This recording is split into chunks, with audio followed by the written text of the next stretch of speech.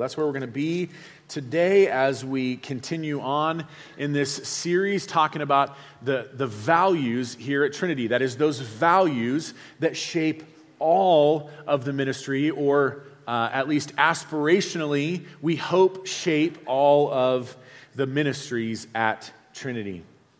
We're going to be looking at a pretty large section of Scripture today, and so we're going to pick up in 1 Corinthians 12, starting in verse 12. Follow along with me as I read that to you.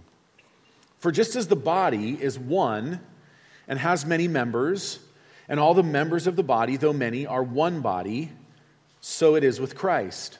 For in one Spirit we were all baptized into one body, Jews or Greeks, slaves or free, and all were made to drink of one Spirit. For the body does not consist of one member, but of many. If the foot should say, because I am not a hand, I do not belong to the body, that would not make it any less a part of the body. Verse 16, and if the ear should say, because I am not an eye, I do not belong to the body, that would not make it any less a part of the body. If the whole body were an eye, where would be the sense of hearing? And if the whole body were an ear, where would be the sense of smell? But as it is, God arranged the members of the body, each one of them, as He chose. If all were a single member, where would the body be? As it is, there are many parts, yet one body. The eye cannot say to the hand, I have no need of you, nor again the head to the feet, I have no need of you. On the contrary, the parts of the body that seem to be weaker are indispensable. And on those parts of the body that we think less honorable, we bestow the greater honor. And our unpresentable parts are treated with greater modesty, which our more presentable parts do not require. But God so composed the body, giving greater honor to the parts that lacked it, that there may be no division in the body, but that the members may have the same care for one another. If one member suffers, all suffer together. If one member is honored, all rejoice together. Now you are the body of Christ, and individually members of it. And God has appointed in the church first apostles, second prophets, third teachers, then miracles, then gifts of healing, helping, administrating, and various kinds of tongues. Are all apostles? Are all prophets? Are all teachers? Do all work miracles? Do all possess gifts of healing? Do all speak with tongues? Do all interpret? But earnestly desire the higher gifts, and I will show you a still more excellent way. If I speak in the tongues of men and angels, but have not love, I am a noisy gong or a clanging cymbal. And if I have prophetic powers and understand all mysteries and all knowledge, and if I have all faith so as to remove mountains, but have not love, I am nothing. If I give away all I have and deliver up my body to be burned, but have not love, I gain nothing. I think we might all agree that we are living in divided times. Politically, we're seeing greater and greater divides. The idea of somebody working with the other side of the aisle is just unthinkable today. You have to simply reject everybody. We're seeing division over sexuality. We're seeing division over ethnicity. I mean, the list could probably go on and on and on of the ways in which the culture we live in is a divided culture. Interestingly, simultaneously, what's purported in the culture as the highest of all values is tolerance. Am I the only one who sees the great contradiction here? See, how this works out in reality is what we want is not so much tolerance as much as approval. I think what most people mean by tolerance is that you must approve of me. But when people speak of this idea of tolerance, usually it's directed one direction. Here's the choices I'm making in my life, and you must approve of me. And if you don't approve of me, then I'm going to cut you off.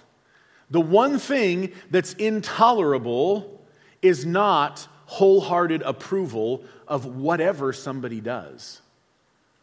There's no real tolerance in that.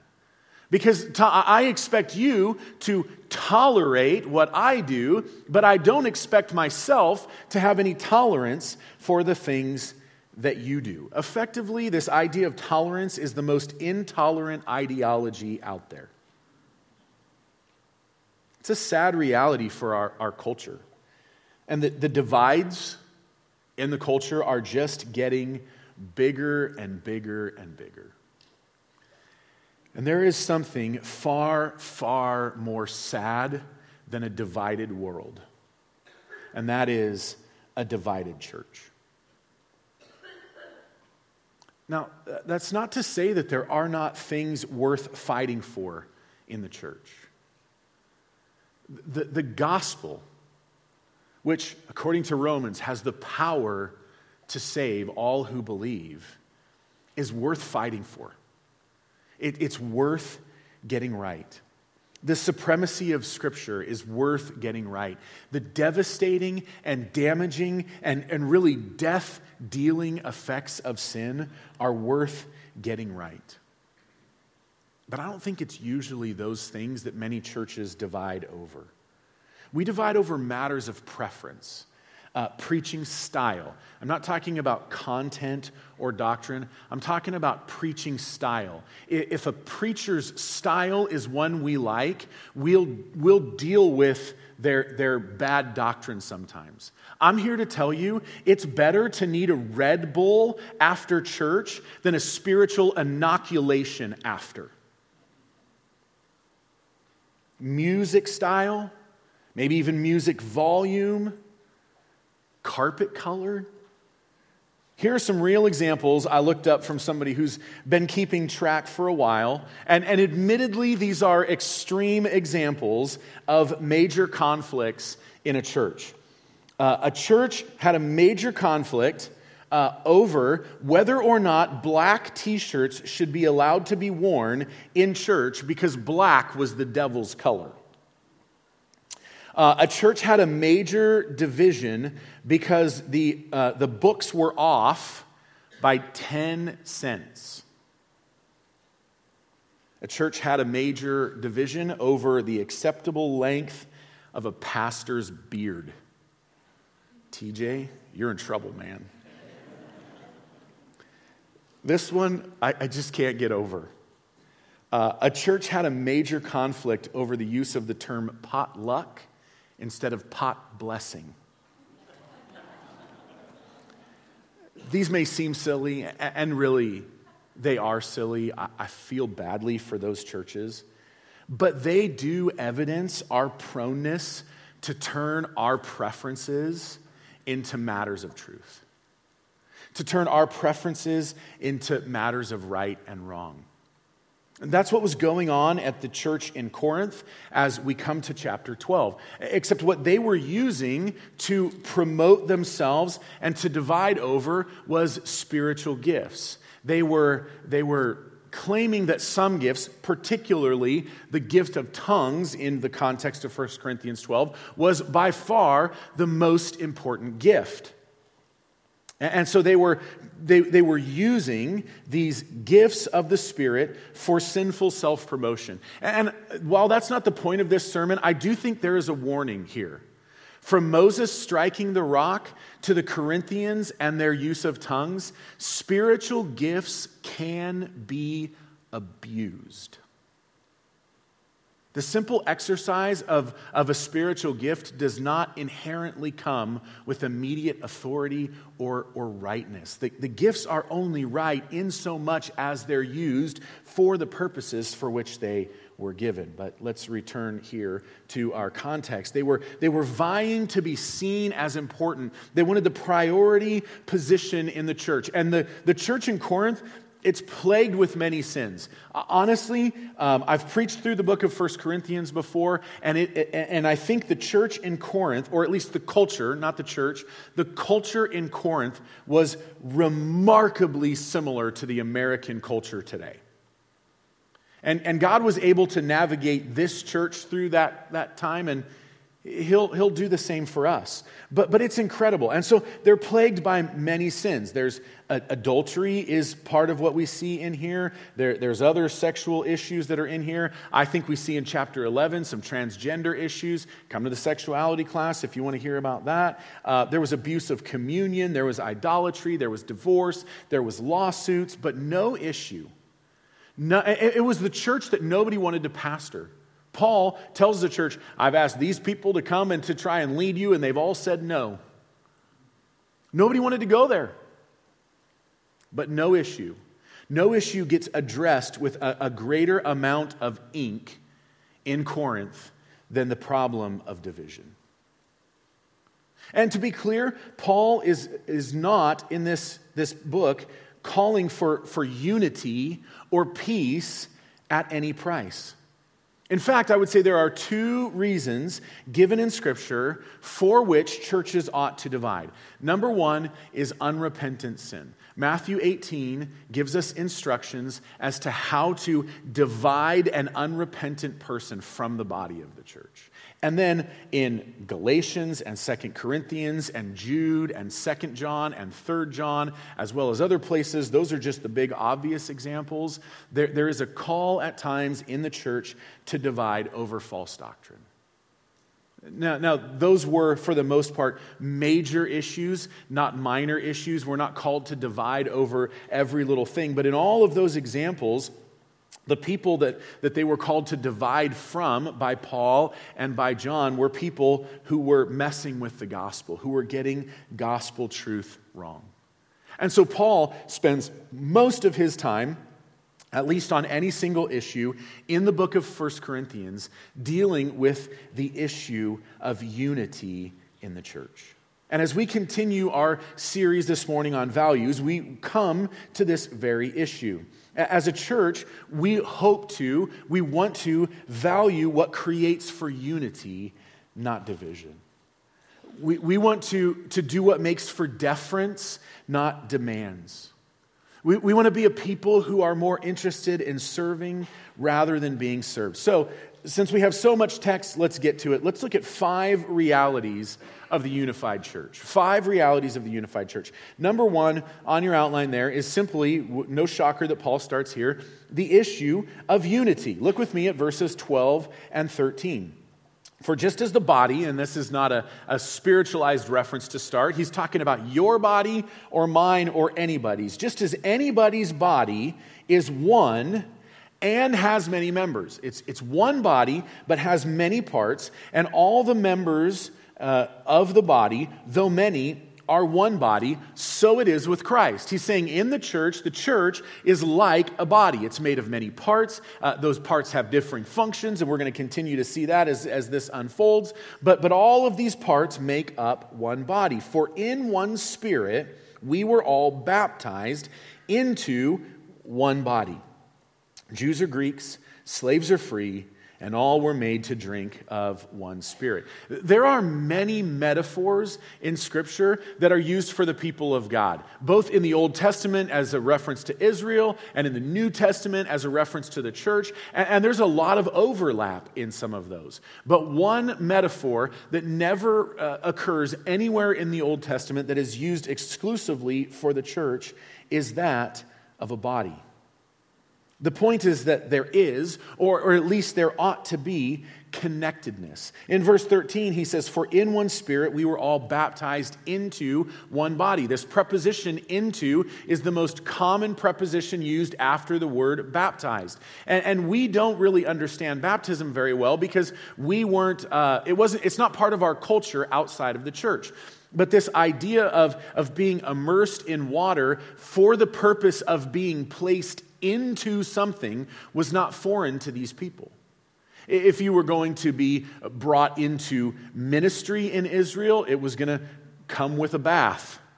If you were going to become a citizen of the nation of Israel, it was going to come with a bath. You were going to get dunked in this little pool called a mikveh, and we could talk about the historicity of that. But effectively, what we see in the New Testament, and if this intrigues you, we've got a baptism class coming up that you would be more than welcome to join us in, even if you've been baptized, and if you just want to learn more. But the idea of baptism in the New Testament always carries the idea of being placed into something. Spirit baptism in the New Testament is being placed into the family of God. Spiritually, the Big C church, the all believers for all time church. Water baptism is a placement into the local assembly. And so when we were baptized in water, we were connected to a group of believers. And when we were, at the moment we believed and had faith, when we were baptized by the Spirit, we were placed into the family of God. A synonymous word in the New Testament for Spirit baptism is adoption. It's that placement into God's family. And so when we were baptized, when we were placed into the body of Christ, we of necessity became connected to one another. Paul's main point here in these two verses is that no one part comprises a body. A body is essentially, even though it's one body, a connection of many parts. The sum of the parts that make up your body make up your body, and so it is with the church. The two previously mentioned reasons for division in the church are because they indicate that one is not a believer. If somebody has come into the church, no matter how much they claim to be a Christian, but they preach a gospel other, as Paul says in Galatians, that has been preached to us, then that's no gospel at all, and that person is not saved. You cannot preach a works-based gospel. You cannot preach a gospel other than, and it has come in many forms, and we don't have to deal with all of those today, but to preach another gospel is to reveal that one is not saved. And to live with unrepentant sin, habitual, unrepentant sin in one's life, where we're sinning and we go, I know I'm sinning and I just don't care, is also, according to Matthew 18, evidence that one's profession of faith is probably not genuine. And so those places for which division is called for in the church, they come not because we go, oh, I don't like you, or I don't agree with you on this matter of lesser importance, but because the only acceptable discrimination in the church is believer and non-believer. Those who are inside the church, as Paul says in 1 Corinthians 5, and those who are outside the church. But for those inside the church, there is to be gospel commonality. At great length, Paul explains this in Ephesians 2 and 3, where he talks about how Christ, through his life and death and resurrection, has torn down the dividing wall between Jew and Gentile. This would have been, at least in the Jewish thinker's mind, probably the greatest division that could possibly have existed. And Paul says that Christ has reconciled us into one new man. And so Christ lives our sinless life. He, as we saw last Sunday, dies as our substitute. He takes our place in death. He bears our punishment. And when we believe and repent and we are joined with Christ, when we are found to be in Christ, that's Paul's favorite term in Ephesians, we find that we are in Christ not alone, but with others.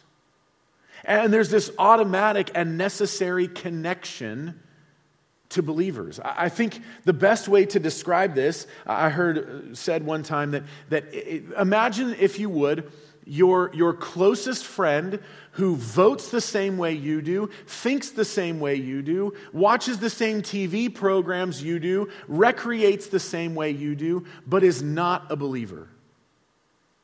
You have less in common with that person than a believer on the other side of the world who speaks a different language than you. To have Christ in common is to have everything in common. Everything, of course, that really matters. Now, again, I'm not saying there's not times to divide. This is not peace at any price. But do we understand that those believers in Christ who vote differently than we do have everything in common with us? Who sing differently than we do have everything in common with us? Who baptize babies wrongly have everything in common with us. The gospel has that kind of power to unify. And we are to understand our commonality, even if we have nothing else in common, of the gospel is sufficient to unify us. We are to be a unified body. But number two, unity does not mean uniformity. So number two is diversity. Diversity. Unity does not mean uniformity. Look with me at verses 14 through 20. For the body does not consist of one member, but of many. If the foot should say, because I am not a hand, I do not belong to the body, that would not make it any less a part of the body. If the ear should say, because I am not an eye, I do not belong to the body, that would not make it any less a part of the body. If you lost your foot somehow, and a surgeon said he could put it back on, and you woke up with a hand in its place, that would be bad. If you lost an ear and a surgeon said he could fix it, and you woke up with an eye in the side of your head, that would be bad. There is of necessity a diversity to the parts of the body. We need feet and hands and eyes and ears. We need all of these diverse parts with different functions. Inside of your body, there are many parts, and pretty much none of them function the same, and so it should be with Christians. The Corinthians were fighting over how their gift was the most important, and how if you wanted to be important, your gifts would be like my gifts. And I think oftentimes what we tend to do is we tend to take our talents, our preferences, our strengths, and then we demand others be like them. Robert Murray McCheyne, Scottish pastor, said, "It is not great talents God blesses so much as great likeness to Jesus." The greatness of your spiritual gifts is not what makes you significant in the body of Christ. If you want to be significant in the body of Christ, we must be like Jesus. So it begs the question, do you want people to be like Jesus or like you? Do you value them for your likeness to you or your likeness to Christ? Do you believe that the more they're like you, the more they're like Jesus? Expositor's Bible Commentary says this, and it's brilliant. It says, "This is not unity in diversity, nor is this diversity in unity. But rather, it is a unity that dominates diversity and makes diversity genuinely meaningful and constructive." Not unity in diversity, not diversity in unity, but unity that dominates diversity and makes diversity genuinely meaningful and constructive. Do we see that the unity of the gospel that we talked about last night dominates our differences, our strengths, our weaknesses, our preferences? And then, knowing that that unity dominates in that way, do we see the value of diversity in the church? Thirdly, we come to the principle of necessity. necessity. Not just unity, not just diversity, but necessity. Verse 21, the eye cannot say to the hand, I have no need of you. Nor again the head to the feet, I have no need of you. On the contrary, the parts of the body that seem weaker are indispensable. He goes on from there. You can continue to read, and there's some interesting stuff in here. I'll just touch on those a little bit. But you cannot have unity nor diversity without having many people, without having many members. I'm not saying necessarily, I'm not speaking to church size. I'm simply stating that if we think we've got the market on the best gifts and we end up operating alone, there's no unity in solidarity. There's no diversity in solidarity.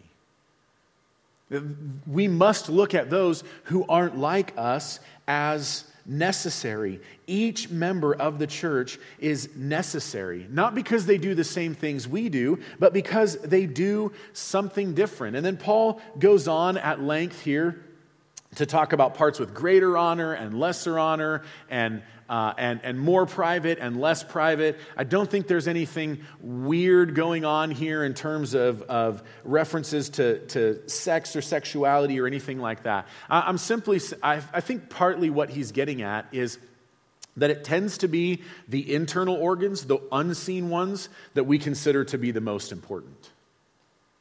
I think Paul's point is to the Corinthians is those who had more visible gifts in the church, they were using their gifts for self-promotion to say that they're the most important. And Paul's saying, look, that's not the right idea here. The more visible your gifting in the church, probably the less important you are. You know what that means? That means that I'm the least important person in the church. I mean that. It is my gifting that is probably the most visible in the church. And you know why I'm here? Because Brad's not. And you know why somebody else will be here in the future? Because I won't be. But according to the context of spiritual gifts in chapter 12, no matter who's in the pulpit, guess who is among the people of God? It's the Spirit of God.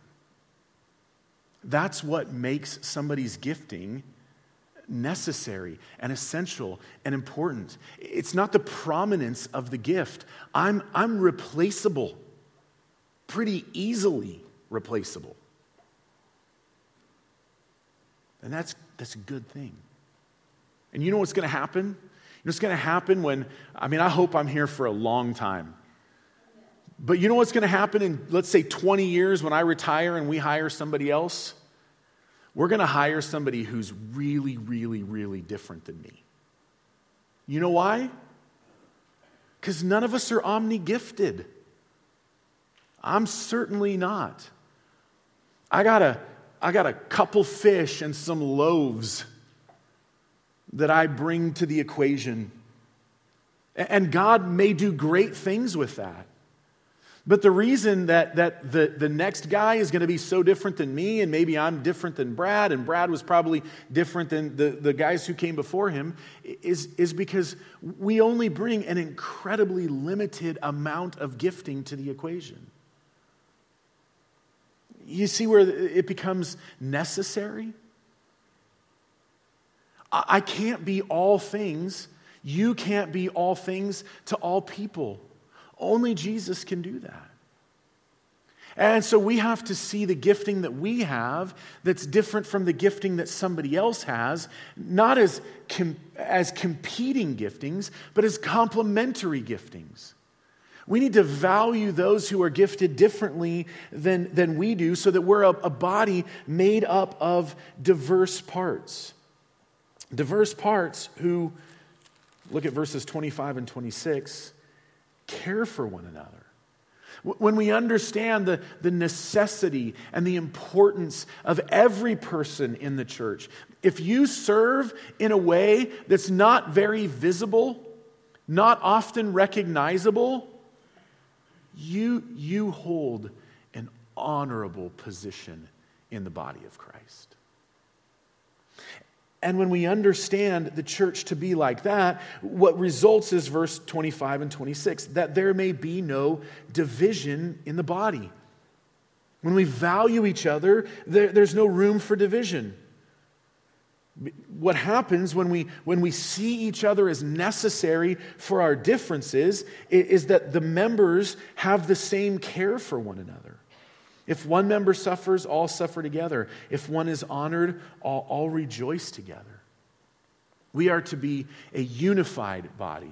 We are to be a diverse body. We are to be a body that views each other as necessary. And fourthly, we are to be a body that is marked by individuality. Individuality. Look at verses 27 to the first of 31. Now, you are the body of Christ, collectively, but guess what's not lost? And individually members of it. And God has appointed in the church first apostles, second prophets, third teachers, then miracles, then gifts of healing, helping, administrating, and various kinds of tongues. I don't think Paul is talking about the priority of the verse, of these gifts, as he writes this verse. I don't think he's saying that the primary gift is that of apostleship, and then the next most important gift is prophets, and then the third is teachers, because that would completely deny, that'd be completely against what he's arguing for here.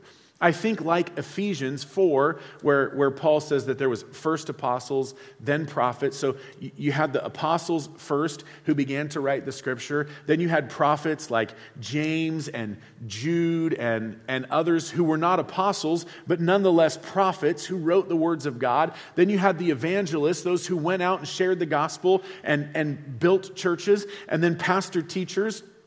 That is, who pastor those bodies that now exist in those places that the evangelists went. I think he's not talking about priority. I think he's talking about order. And I think similarly, he says here, first came the apostles, second the prophets, then the teachers, then miracle workers. I don't think we can divide this into the most important versus the least important. He's simply just giving us an order of the way things went. And while we won't labor this point, what I think Paul is saying here is that we must value each individual member. We must look with this unity and diversity and necessity on every single member of the church. And then Paul here obviously returns to this idea of giftings. We should look at the giftings of others and value them. And this isn't an exhaustive list. There's a few lists of spiritual gifts in the New Testament. None of them are complete. None of them are even the same.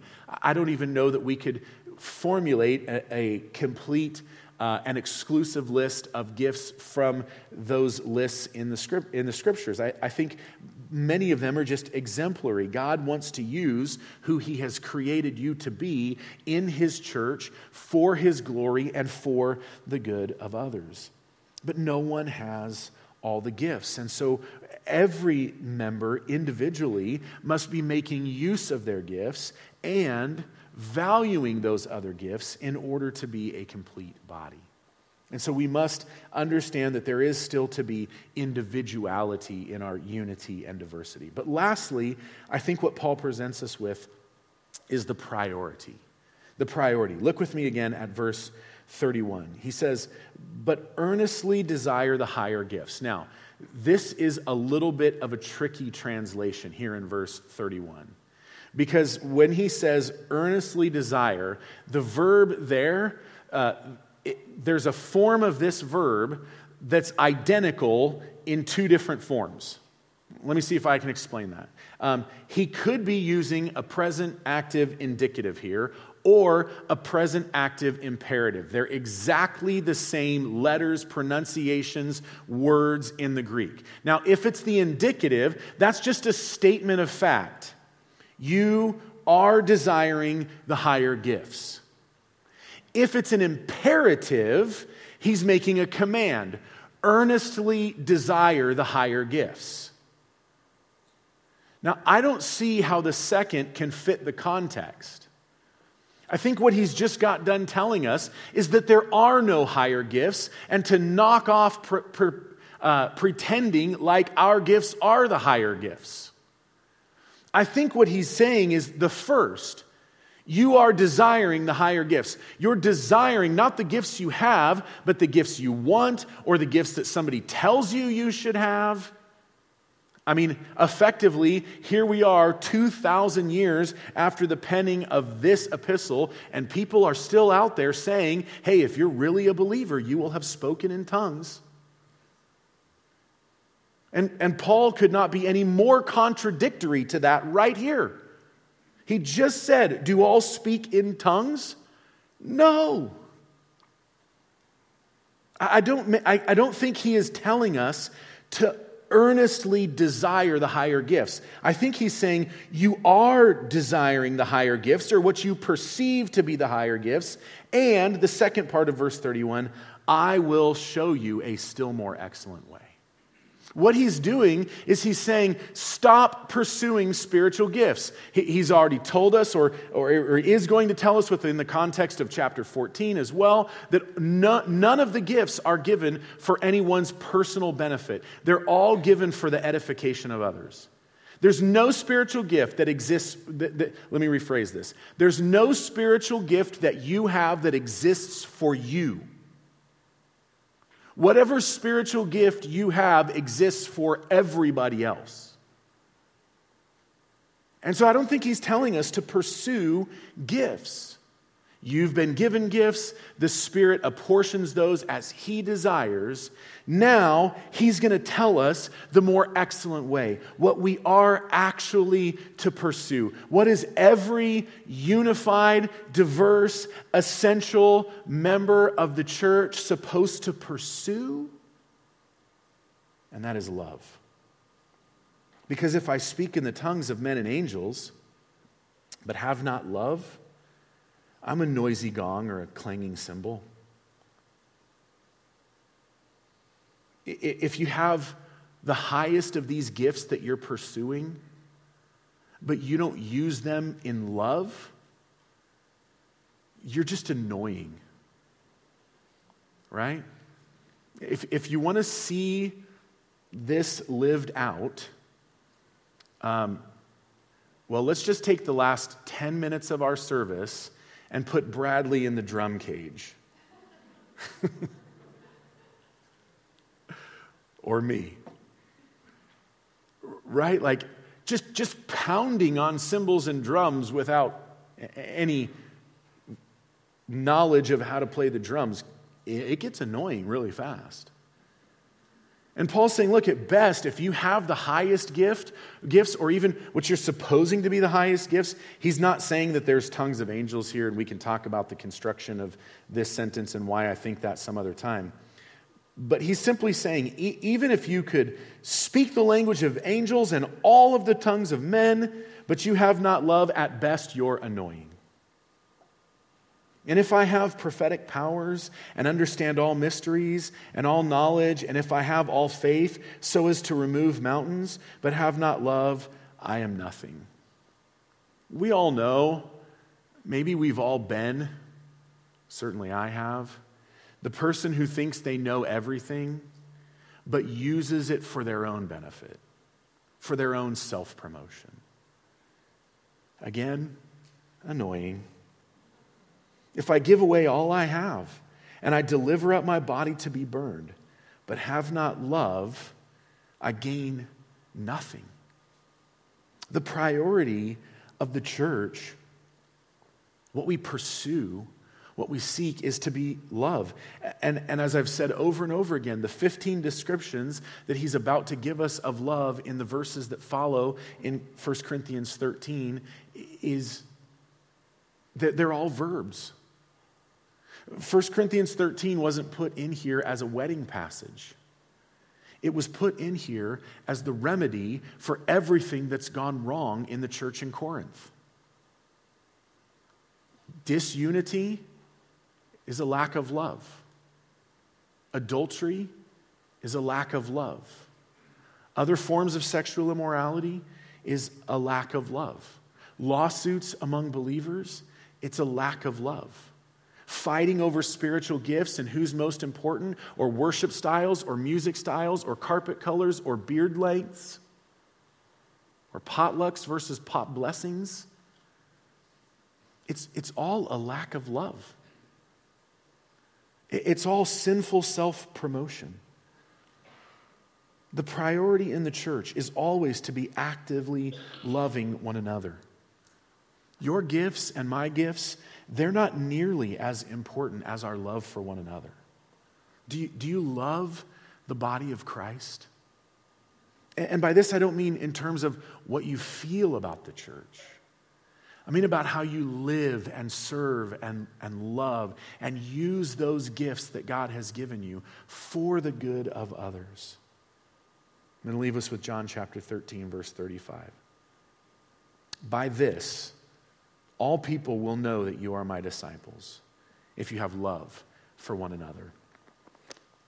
Father, you have gifted each and every one of us, and you have gifted each and every one of us differently. You have, as we're told in 1 Corinthians, apportioned each of those gifts as you desire, so that we as a church might be complete, lacking in nothing. Lord, would you help us to not rob your church and one another of the goodness of the fellowship by not using our gifts in love? But far more than our giftedness, would you give us a great love for Christ and a great love for one another? Would you help our love for one another in action, in the way we care for one another, in the way we prioritize one another, in the way we show deference to one another and lay down our preferences for one another? Would you help it to be such a tangible and palpable love that the world can't help but to take notice and to want to be a part of a community that is able, by the power of Christ and because of his death and resurrection, able to love one another so well? And would you let that be for our good? As we see, it's clearly good for us. We gain nothing if we give everything but don't have love. Would you help us to have this perspective of love that sees it as good for us and good for others and good for your glory and good for our witness and our testimony in the world? Would you help us to be a church that is marked by this kind of unity that dominates everything we do? And we ask it in Jesus' name.